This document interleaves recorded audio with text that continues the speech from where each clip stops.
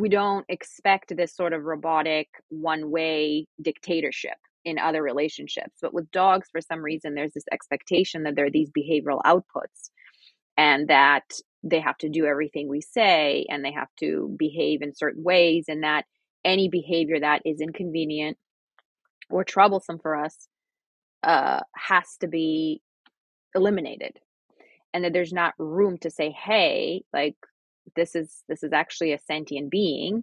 I'm going to treat their behavior with the same courtesy I would treat the behavior of anybody else. So it's this kind of bizarre dynamic, which isn't actually natural for a lot of people, because all the people I work with love their dogs tremendously. We know that there's research showing that people who lose their pets often grieve those losses more than they grieve losses of people in their lives, right? The relationships people have with their dogs and their pets are profound. We currently, I think, don't have the language and the norms in our culture to really honor that. And I think dog training as a whole falls really behind in that regard. Because what people really want is to have a joyful relationship with their dog. And at this point, I think positive reinforcement based approach is what allows that to happen in the most compassionate way. School for the dogs, for the dogs. School for the dogs, for the dogs. Jenny, I'm so eager to talk to you. Happy to have you on the podcast. I have followed you on Instagram for quite a while, and I feel like I kind of know you in an Instagram way. And I'd like to know you in like a real person way. But this is the interim, I guess. This is great. Thank you so much for having me. I'm really excited to be here and to chat with you. This is the like second year pandemic way, or going on third year of pandemic way of like being at a conference and saying to somebody like, I'd really like to have lunch with you. So I can say, will you come on School for the Dogs podcast? So perhaps we can just start out. You can say your name, what your business is, where you're based, and of course mention that Instagram account, because I would love for other people to check you out.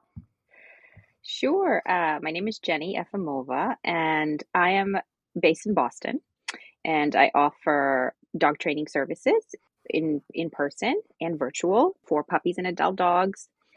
Tell me about how you got started with dogs to begin with. So I think my entryway to dog training is pretty similar to, I think, a lot of folks, in that I adopted a dog who had some behavior challenges that he was struggling with and we were struggling to help him with. He was originally from Texas. He came to us when he was a puppy. He was 13 and a half weeks old. He's a mutt, and he had, like, I think a lot of dogs coming from rural areas, really struggled adjusting to the city. So that was kind of our big challenge with him. And happy puppy. So it didn't show up right away. I would say initially we were kind of struggling with what I think most puppy guardians struggle with, which is just, mouthiness, kind of very, house training, very basic things. Although I think he was kind of on the more mouthy side now that I have more context in terms of how many puppies I've met and worked with. So he was really energetic. He was happy. And we were kind of just busy figuring those things out, but he started to show reluctance walking. So, could be getting startled by something and then immediately wanting to, go back home, not being able to walk more than, half a block. We would walk him in the morning, maybe potty him, and he would potty and immediately pull back into the house. So those things were episodic and gradual until they kind of culminated in him just not wanting to leave the house altogether when he was roughly 6 months old. So that was tough. Yeah. So what did you do? Well, we did a lot of Not great things. We worked with a couple of trainers. We actually worked with a total of three trainers, and it was only the last person we worked with who was a positive reinforcement based clicker trainer. But we were first of all, focusing on all the wrong things. We were given advice about, not letting him pull on leash. So we were focusing on that instead of, increasing his comfort and outside. We were focusing on, we were told he couldn't sniff on walks. He couldn't, walk in front of us. So we made a lot of mistakes as a result. And No, when you say got to we were told, you mean we were told by like a dog trainer who you yes. found on Yelp or whatever, who came to your Yes. So house and looked at your dog and said your dog's issues are, what were the issues labeled by the other trainers? So the first trainer we worked with was actually highly recommended by a family friend. And this person came in to our house and said, "Your puppy's confident and you're not." So they took one look at my puppy and said, "Yep, your puppy's basically too confident. And the problem is you need to kind of get that in check." Okay. And I remember that the trainer really tried avoiding using the terms like alpha or dominance, but basically made it very clear that we needed to be more assertive. Not letting him eat before us, not letting him on furniture, not letting him have free access to toys. I think the demo this person gave us with loose leash walking just basically was dragging our puppy around our dining room table. Mm-hmm. I have actually written a blog on this, so I don't want to revisit that too much because that visit was actually quite traumatic because this person physically hurt our puppy in front of us. But there was another person we worked with after this individual who we cut ties with that essentially echoed very similar sentiments, specifically around walking outside, right? Like if your puppy needs to sniff, that will happen later, but right now they need to learn how to walk on a loose leash. They can't ever pull you, we did a lot of this like red light, green light, stopping, starting, which was really frustrating for everybody involved. But again, all of this was taking place at such a crucial time for Larkin where he was growing less and less and less comfortable outside. And we were kind of not paying attention to that and really focusing on obedience type behaviors, which I think is really common in dog training. Mm-hmm. So it really just kind of snowballed into this place where he, I think, got startled by something. I think it may have been a trash barrel falling over. It was a fairly significant event. But after that, he was basically like, "I'm not going outside." Mm-hmm. And so that was really a moment that was really challenging, I think, is anyone who has ever had a dog that you can't walk outside. And I now work with a lot of Mm-hmm. folks like that. It can feel really, really tough. I mean, you can't have, and your house, it's not an adult dog. It's also a puppy who needs to eliminate more frequently. So it was just very challenging. Can I interject just like from my own Mm-hmm. experience, Sure. having started out in a place where it never occurred to me that there was any other kind of dog training than basically what you just described, to ending Yep. up in a place that I'm in now, down this path for the last 10 years or so of like, oh, not only is there this other way of training that most people never think about, but oh my God, it applies to so many other things, right? Like Yes. shouldn't we and also how obvious it seems now that like, you know what, like let's focus on your dog's emotions and feelings before we start making requirements about how your dog behaves in this potentially stressful thing called the streets of a major city. Yeah. Right? Absolutely. like duh, that is what we should be doing. Just like, I send my daughter to nursery school and applaud her for getting paint all over herself, because I don't care really about what she's doing there at this point, right? I just want her to, like, let's work on the emotional part of her just feeling good about being there.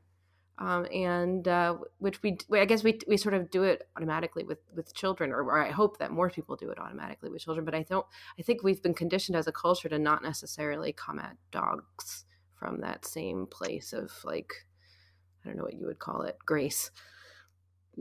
I mean, absolutely. I would say, from a personal experience to that point is I was coming from having spent, over a decade of my life working with survivors of domestic and sexual violence. That was my work, that was my career, and being really familiar with trauma-informed care and, meeting people where they are and, you know, coming from a space of empowerment. And that was what I was doing for a living and really considered myself a very compassionate, thoughtful person. Mm-hmm. And yet, those values really I was applying that set of values in areas of my life that unfortunately didn't extend to my dog, Well, and ultimately yeah, it did. It just, ultimately, yes. At the time it didn't. So, and I see that all the time. And I actually have a lot of compassion for people who are starting out in the same way that I did, just because of the amount of misinformation out there. mm-hmm. Because then it's a very difficult thing to reckon with, I know I felt tremendous amount of guilt, and obviously I have you know have a good assessment of like what caused and what made the behavior worse, and you can't really have those moments back.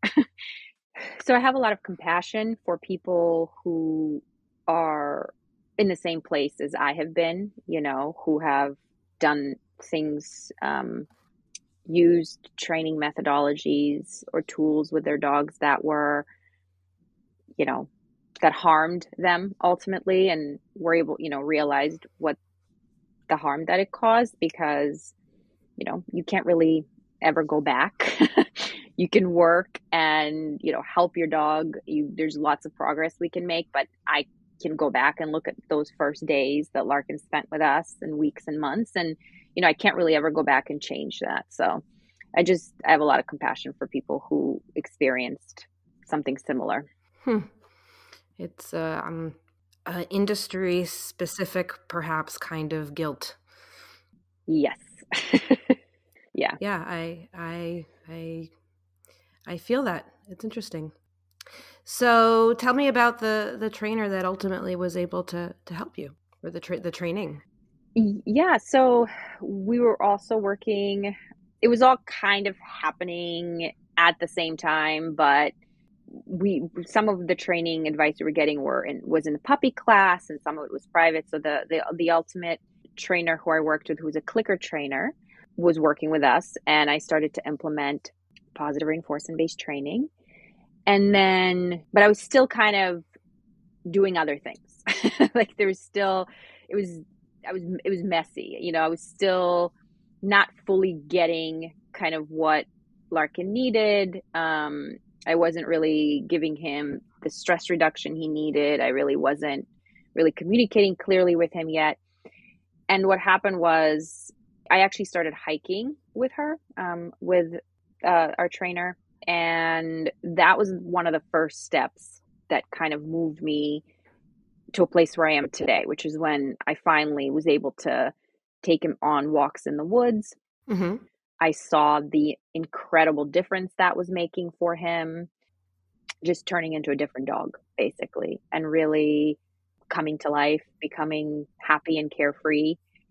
And I started to limit his walks in the neighborhood, and really began to kind of give him the ability to be in places where he enjoyed being versus places I thought he needed to be in, like walking around the block. Yeah. And then at the same time, I began volunteering with a rescue and accompanying folks on shelter behavior evaluations. And so I wanted to learn more about dog behavior, and I pretty much just immersed myself in learning about dogs, learning about animal behavior, learning about behavior science, learning about positive reinforcement. I started to implement more positive reinforcement more systemically with Larkin. And then I took a Karen Pryor Academy Clicker Training Foundations class online. And that was kind of where everything just really came together for me, where I was like, okay, I get it. And I saw huge, huge differences in Larkin's behavior, in our relationship. And that's kind of what got me on my path to dog training, to becoming a dog trainer professionally. When we were talking about what to talk about, Hmm. uh, I I think I was saying that I really liked a post that you did that was about why basically why people have leashes that are too short. Yes. and how that's and how that's like actually a major issue. And Yes. maybe you can verbalize sort of what you said in that post in a way, but also I just wanted to say I thought it was so interesting because it's the kind of it seems it seems like such a trite and simple thing, like, oh, you know what people's problem is with walking their dogs? Their leash is too short. Like, but it's actually such a large concept, actually, because it's like, well, what are we using those leashes for? Like, Right. what is the actual purpose of the leash? Because Right. I like to think ideally it should be a seatbelt, right? Like, it should not be. It should be there in Yeah. case of emergencies, not to like be yanking your dog around the street. And if you really truly are using it as a seatbelt, then yeah, it could be a really long thing. Yep. And also a very lightweight thing, right? Because like something could be thin and strong and not gonna crack in the middle. Absolutely. But anyway, Yeah. that was not exactly what you were saying in your post, but it's what it made me think of. But I'd love it if you could share what that post was about, as because it certainly relates to, I think, what you seemed to discover with Larkin. Right. Yes. So it was kind of a reframe, right? Like, what's the problem really? Is it that your dog is pulling on leash or that your leash is too short? Because we tend to focus on, the former, right? And it just in general, when it comes to dog behavior, obviously, that we tend to focus on, whatever the behavior we need to stop doing. So, like, I need my dog to stop pulling. And the thing with the post, what I wanted to get across also was that reframing for me was also a journey, both personally with Larkin, but also as a trainer. Because for a very long time, when I realized that Larkin did so much better off leash or on a long leash and out of the city, it was just a no brainer that that was what I was going to give him, right? Like, why would I put him in a situation that causes him stress and causes me stress when I can do this other thing, which is also easy for me to do. So yeah, I might take more time. I might have to drive him somewhere. I might have to plan a little bit more, but I have a dog whose behavioral health is improving. I'm enjoying these walks with him. Why wouldn't I do more of that? At the same time, there's still a lot of pressure from on people and from people, I would say, to have dogs who walk quote unquote nicely on a 6 foot leash around the neighborhood.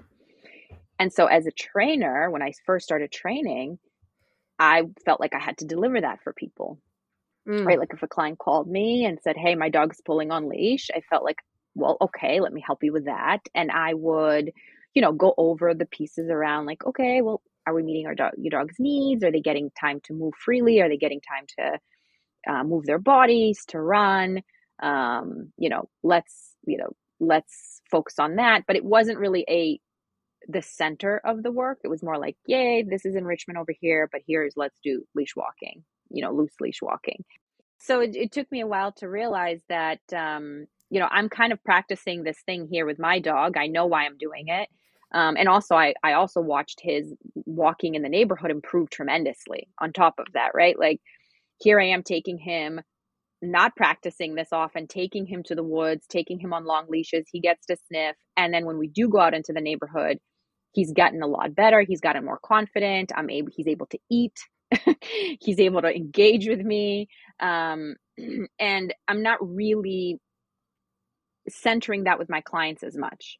And I realized that so much of that was also my hangups around what I thought was expected of me as a trainer, because so many people feel like that's, they have to do that. So that was another part of the purpose of the post, is I kind of wanted to get across that we can't really look at leash walking divorced from meeting our dog's needs, because they're so connected.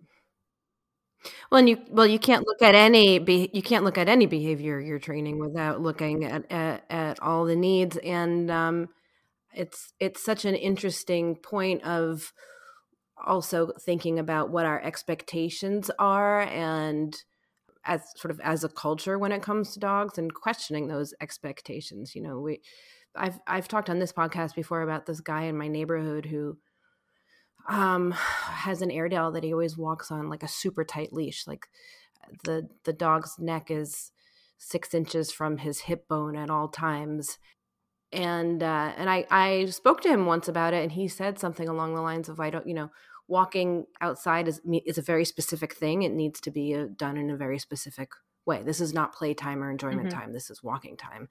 And of course, I think there are a lot of people who have this sort of fixed idea of what a dog on a leash should look like, thanks to some Norman Rockwell type idea of these things that is not actually addressing what is right for the dog, and also not necessarily addressing, like you said, the bigger picture of the fact that the bigger picture of like the fact that you can't divorce that from the rest of the dog's life. It is part of your dog's Exactly. life. Yeah. And I mean, that goes for any behavior. Absolutely. But I do think there's a special focus on the walking piece. And I've actually heard that a lot. And I've heard that message around, walking is not for sniffing, walking is for exercise, or, the idea that it's not for enjoyment. And it's kind of like, well, well, what's for enjoyment then? Like, I mean, dogs are completely under our control. That they get these brief moments of, especially dogs living in cities, get these brief moments where they get to go outside, and we completely control when, where, and under what conditions that happens. It's such an odd thing, right? To feel like, well, they don't get to enjoy it. And it's also goes completely against what's appropriate for them as a species. Yeah, it's just a weird thing that gets perpetuated. And I hear a lot of trainers, unfortunately, perpetuate it quite a bit. It also relates to our notion that they have to go outside. When I think that there are a lot of, maybe we're not so far away from a culture that's more widely accepting of the idea of indoor dog bathrooms. I think it's happening based on products that I see that are out there, but at least in like crowded urban areas, it's not such a crazy thing. My dog is very sensitive, and to have gotten her, when we first got her, to have gotten her outside enough times on a leash on the New York City streets to get her to reliably pee and poop on the sidewalk, and only on the sidewalk. I mean, I'm a dog trainer. I know how I could do that, but I don't know. I mean, I certainly knew I didn't have the time to acclimate her to being outside enough to make it worthwhile to put in, it's like a cost benefit situation. And like, why would I, even if I did, I don't know if that would be the right thing for her. I think the right thing was to give her an alternate place to go, even if that meant, in our apartment, and then working her up, shaping her to being outside. When you were talking about working with the two trainers you were working before you started sort of down the road of clicker training, that's what I kept thinking was about shaping. We another thing that now seems so obvious is that behavior should be shaped. Ideally, that, sometimes that's easier said than done, but now when you describe a situation like you were describing, it seems like a shaping mistake. Oh, yeah. Not getting the dogs used to walking inside before getting them, making these, or not even getting the dogs used to being outside before raising the criteria of you have to be outside, and you have to wear a leash, and you have to wear a collar, Next and to you me. need to walk in this exact area. Too many criteria. Too much, too soon, and just a completely wrong, focus. And I mean, we absolutely flooded Larkin, and that has really profound long-term impacts.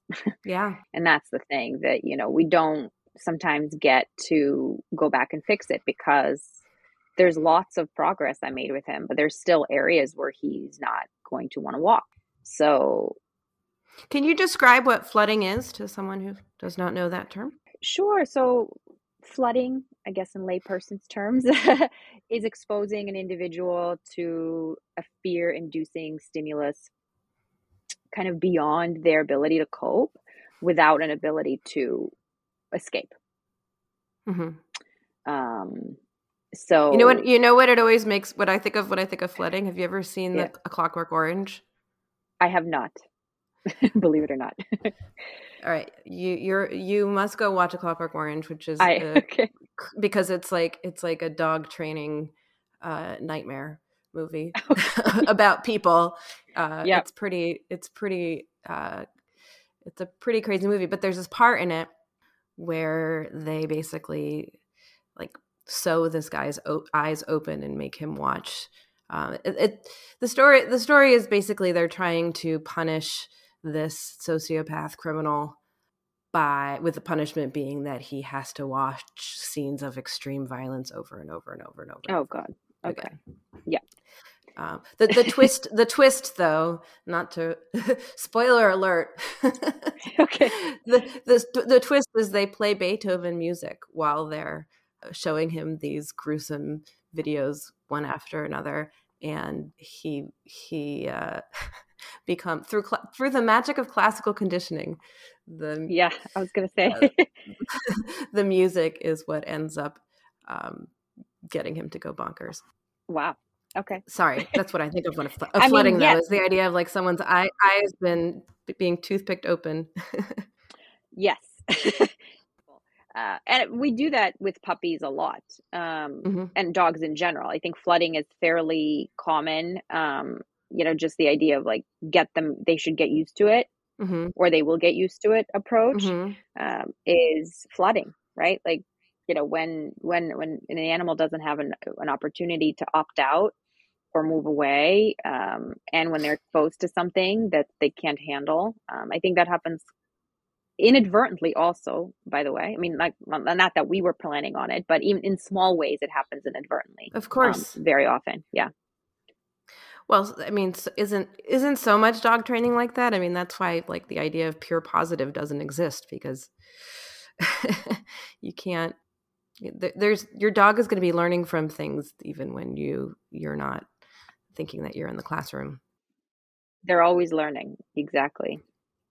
Uh, wow. So it's so interesting that you went from this one career to another where it sounds like there was so much overlap that you did not see at the get go. Yes. Would you put it that way? Yes. And also a lot of the work I used to do involved advocacy work. So I did a lot of education and outreach.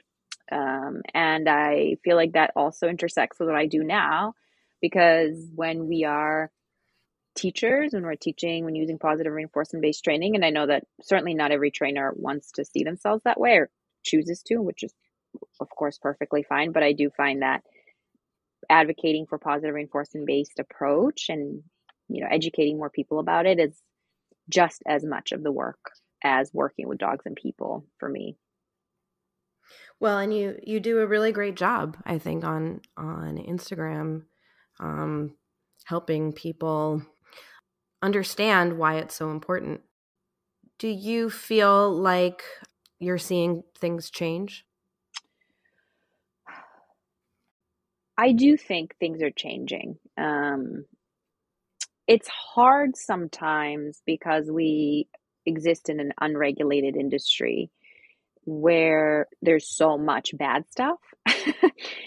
And some of that bad stuff has a huge space, and in an online, on social media and online, that sometimes it can feel very kind of like there's no end to it. But I do think that more and more people are open, to positive reinforcement. And I actually believe that for a lot of people, there is a relief that comes with realizing that they don't actually have to have this extremely controlled, militant kind of relationship with their dogs. Like, a lot of people I work with and a lot of people I talk to online who message me have either experienced trainers and felt uncomfortable with a training approach or feel relieved that they don't have to make their dog heel. I know I actually felt relief. I know my partner felt a lot of relief. He was like, "This sucks. Like, why do I have to do this? This isn't fun." So people feel, I think people bring dogs into their homes because they want to have a relationship with an animal of another species, with a dog, and they want to love them, and they want to have the joy that comes from that connection. They want to cuddle their dog on the couch. They don't want to feel bad because their dog sleeps in their bed. They like when their dog jumps up on them to say hi. They don't care. They share their food with their dogs. And a lot of dog training, sort of traditional, punitive sort of minded dog training, shames people for that. Oh yeah. And there is a lot of, people are always like, well, my dog sleeps with me. I know that's not okay. I hear that all the time. The messages they're getting is it's their fault. If their dog's misbehaving, it's their fault. They're not giving the dog enough structure. They're not setting firm boundaries. So there's a lot of shame and blame that goes along with that. They're letting the dog think the dog is boss. That's right. Yes. So there's a lot of that happening, and it doesn't feel good. It doesn't feel good. And I believe that a lot of positive reinforcement based approach really opens the door for people to really enjoy their dogs and gives them permission to, like, yes, you can have fun with your dog. And yeah, and saying, you know what, you're also like, your dog can be your hobby. Your dog is not a piece of furniture or a robot that needs to behave in a specific way. yes. And shouldn't be a bother, and is lucky for whatever it can get as far as scraps go of your life. But your dog can be the main event. Yep. And that doesn't need to be something that's silly. It could be something that's beautiful because it's you devoting your time, energy, money, effort towards another living being, mm-hmm. which, someone else could choose to be putting that towards their motorcycle. Mm-hmm. But you're getting to see the enjoyment of another being enjoying life. What's so beautiful about positive reinforcement dog training is that it's fun. If you're doing it right, it should be fun for you, and it should be fun for the dog. Exactly. That's the goal. And if everybody is operating in a way of like, hey, this is a fun, cool thing to do, it's a lot more. It's a feedback loop that feels good, and some people can get that feedback loop from, like I was saying, from working from cars or in other inanimate objects that they devote their time and resources towards. Well, we've done another animal. Go ahead. Sorry. Right. No. Well, that's the thing, kind of going back to, things that are intuitive versus not intuitive for us with dogs. There are ways in which we conduct our relationships, whatever those relationships might be with other, human animals, that are where we communicate. It's a reciprocal communication. We don't expect, if I say if I'm in a room and if my partner's in a different room and I call his name, I don't expect him to show up within in under a second, that he can say 1 second, I'll be right there. We don't expect this sort of robotic one-way dictatorship in other relationships. But with dogs, for some reason, there's this expectation that there are these behavioral outputs, and that they have to do everything we say, and they have to behave in certain ways, and that any behavior that is inconvenient or troublesome for us has to be eliminated, and that there's not room to say, hey, like, this is actually a sentient being. I'm going to treat their behavior with the same courtesy I would treat the behavior of anybody else. So it's this kind of bizarre dynamic, which isn't actually natural for a lot of people, because all the people I work with love their dogs tremendously. We know that there's research showing that people who lose their pets often grieve those losses more than they grieve losses of people in their lives, right? The relationships people have with their dogs and their pets are profound. We currently, I think, don't have the language and the norms in our culture to really honor that. And I think dog training as a whole falls really behind in that regard. Because what people really want is to have a joyful relationship with their dog. And at this point, I think positive reinforcement based approach is what allows that to happen in the most compassionate way. That's so well said, Jenny. Really, I think about how there are so many animals that have symbiotic relationships, friendships. I mean, look at, forget just animals, but fungi, right? And plants. We think of ourselves as weak if we or enjoy the affection of dogs as a culture. Somehow it's still considered kind of uh, last week on the podcast I read from Mary Poppins, Okay. a chapter she wrote about a chapter in that book about this dog. And there's, it was written in the 1930s, but the dog lover is this caricature of an overbearing old lonely woman who treats her dog like a child and spoils him. And I feel like that's sort of one stereotype our culture has of dog ownership. And another stereotype is, or stereotypes maybe the wrong word, but coupled somehow with this idea of like there's a right way for a dog to behave, and there's a right way to be like a non-indulgent, no nonsense dog owner. I don't know. It's like we all need like a mental cleansing. For me, it's looking at accounts like yours though, where I feel like, oh, I think there's more and more people out there who are really good at helping sort of clear away the static and help people think about what their individual dog needs, and not just impose these sort of cultural standards that are somewhat arbitrary. Do you know what I mean? Yes. I mean, the spoiling piece, Mm-hmm. I mean, I don't have children, human children, but I think there's also a lot around that as well. Mm-hmm. This idea that, showing compassion, showing kindness, showing understanding, not reaching for punishment is spoiling. Mm-hmm. There's like that part of, treating another living being with, um, and I'm sure there's probably, spoil is like a label, right? We all have different definition of spoiling, but I think that's a big, big kind of also shaming tactic that gets lobbed at people who choose to treat their dogs with kindness. Right. So it's like this. Mhm. It's like there's almost this caricature of like, oh, if I'm not the dominant dog owner with a dog who's healing perfectly by my side, Yep. am I therefore then going to be the indulgent dog owner treating their dog like it's a Yes. miniature or Yes. a furry human? Yeah. Yeah. A little baby in fur. Yep. Yeah. Yeah. Well, I am a parent, and I feel like it informs completely the way that being a dog trainer hmm completely informs the way that I parent. There are definitely parallels. I have to say, I follow a lot of positive parenting accounts, Mm-hmm. because there's so many parallels, and it's interesting for me, just because from the standpoint of behavior, I think we all learn the same way. It would make sense that children would benefit from positive reinforcement, and the same processes would apply, right? Yeah. The same impacts of punishment, the same impact. I mean, of course.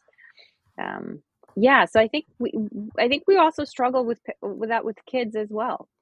Yeah, Um, yeah, and maybe an upside of many people getting dogs before they have kids is figuring that out before you're figuring it out with a kid. I had a few clients who had expressed that the tools they have gained working with their dog using positive reinforcement based approach has changed how they parent. Mm, And in one case, my clients were new parents, and so it informed how they were parenting, which I think is really beautiful. It really is this sort of there's this quote by Suzanne Clothier that I'm not going to quote correctly, but part of it says that a life lived in a relationship with an animal allows us to become both more fully human and more humane. And I thought that's such a beautiful thing, right? Just that this connection with an animal of another species gives us this opportunity to expand our circle of compassion and actually become more humane in other areas of our lives if we take that opportunity, right? If we do. Not everyone does. But it is a profound opportunity that could really extend to how you treat your children, how you treat others. I know for me, I've become a lot more aware of how I'm responding to people around me and centering more positive reinforcement. And it's improved my life immensely. So, Yeah, it is profound, and it's I think it's also positive reinforcement. Like we kind of use that as a shortcut, but mhm, for referring to something even larger than that, which is kind of like we've been talking about, like questioning expectations, right?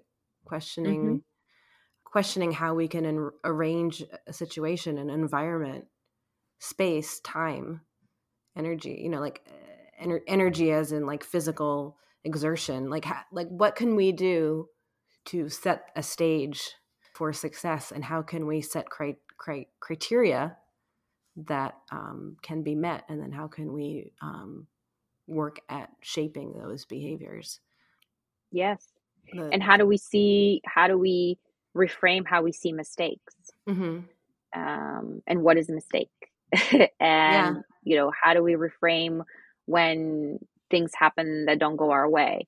Mm-hmm. Um, there are lots of kind of in our culture. I mean, there's lots of different toxic elements around, like, pushing yourself and, if you just work hard enough and um, Mm-hmm. the, these, a lot of self blame, internalizing, blaming ourselves. I think when we become, another positive is when we become kinder and gentler to others, and we start to see behavior differently, we may also become a little kinder to ourselves, Mm-hmm. right? We might set ourselves up for success a little more.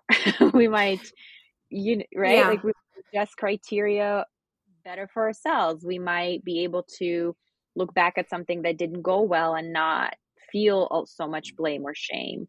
Um, But what's nice about seeing the world as like as I, in this kind of way. I mean, I don't call it religion, if you yeah. will. uh, this way of seeing the world. I mean, which by the way, I think gets misunderstood a lot as like, oh, well, you mean just like rewarding things that you like and seeing the bright side of side of things, right? Like people think like, oh, you use positive reinforcement in your life, you just might go around like, Yeah. with like a shit-eating grin all the time and tell Yeah. give people candies when they're nice. Like, well, no, it's more complicated than that. It's more nuanced than that. It's interesting though that it comes from something as here you and I have had our way of the world shifted thanks to the fact that we had to get our dog to pee or poop outside. Yes. Yes. Well, kind of going back to your question about, do I see things changing?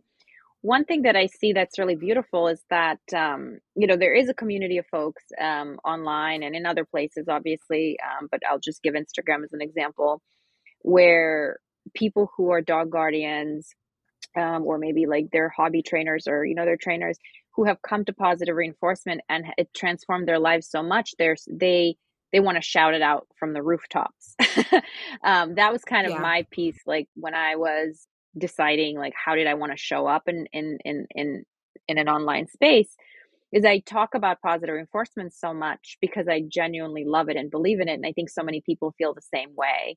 um, because when you really see the difference, especially if you're crossing over, it's so profound and it really changes your life and your relationship with your dog and your dog's life, that people are thrilled, they're excited. And I think that's a beautiful thing, and I love seeing that. It feels very contagious in a very good way, and I'm never not Completely. Yeah. excited to talk to someone about it. Yeah. And I'm still where my dog Yeah. has come to and what our relationship is like and how much I enjoy him, how much I enjoy every moment with him. And it doesn't mean they're always perfect or we don't have challenges, but just the fundamental emotion that is underneath Mhm. all my interactions with him is joyful. And and I think about that every day. So Yeah. go ahead. What I was going to say before is this way into looking at the world, like what you said, can be so helpful to dealing with ourselves and our own ways of treating ourselves and existing in the world with ourselves. I feel like so much of psychotherapy, though, is kind of like inward facing, like, looking into your own brain in order to fix yourself. Hmm. Where I feel like this approach of dog training, of good dog training, positive reinforcement based dog training, really is sort of thinking about how our actions can affect others. In the case of being a dog trainer, how our actions can Absolutely. affect our clients, how our actions can affect our dogs. For me, that's led to, how can my actions affect my kids, my employees? And certainly it does it help my own mental state? Yes, but it does it from a sort of pleasantly action sort of oriented way. Yes, absolutely. Well, Jenny, I've so enjoyed talking to you. Thank you for your time. Thank you for all that you do on Instagram. We didn't really get to talk about the training that you've been doing with clients online, which maybe could be a conversation for another day, because I feel like I could probably Okay. talk to you for a long time. But before we part, I wanted to ask you what you would recommend to someone who is maybe listening and maybe thinking about becoming a dog trainer themselves, a professional dog trainer, someone who's caught the bug that you and I caught, or someone who has seen success maybe with their dogs, and want to spread the word. What would you say would be a good first step? Would it be a book or a practice or something? Oh, good question. Mhm. Um, I think books are great. I feel like that was where I started.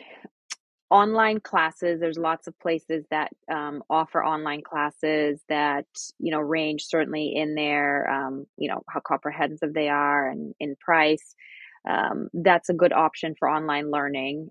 If somebody wants to become a trainer, I think assisting or shadowing another trainer is a really, really helpful step, because there's definitely a difference between learning about behavior and even working with your own dog to then working with other dogs. Before, I would say someone would pursue like a formal certification program.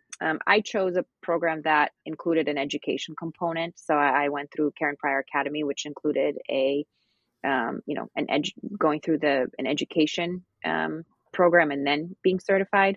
Um, I would say assisting a trainer or shadowing a trainer is really, really helpful, because there is this there's a difference between learning about behavior, learning about dogs, and working with your dog, to then working with other people's dogs, right? And other people.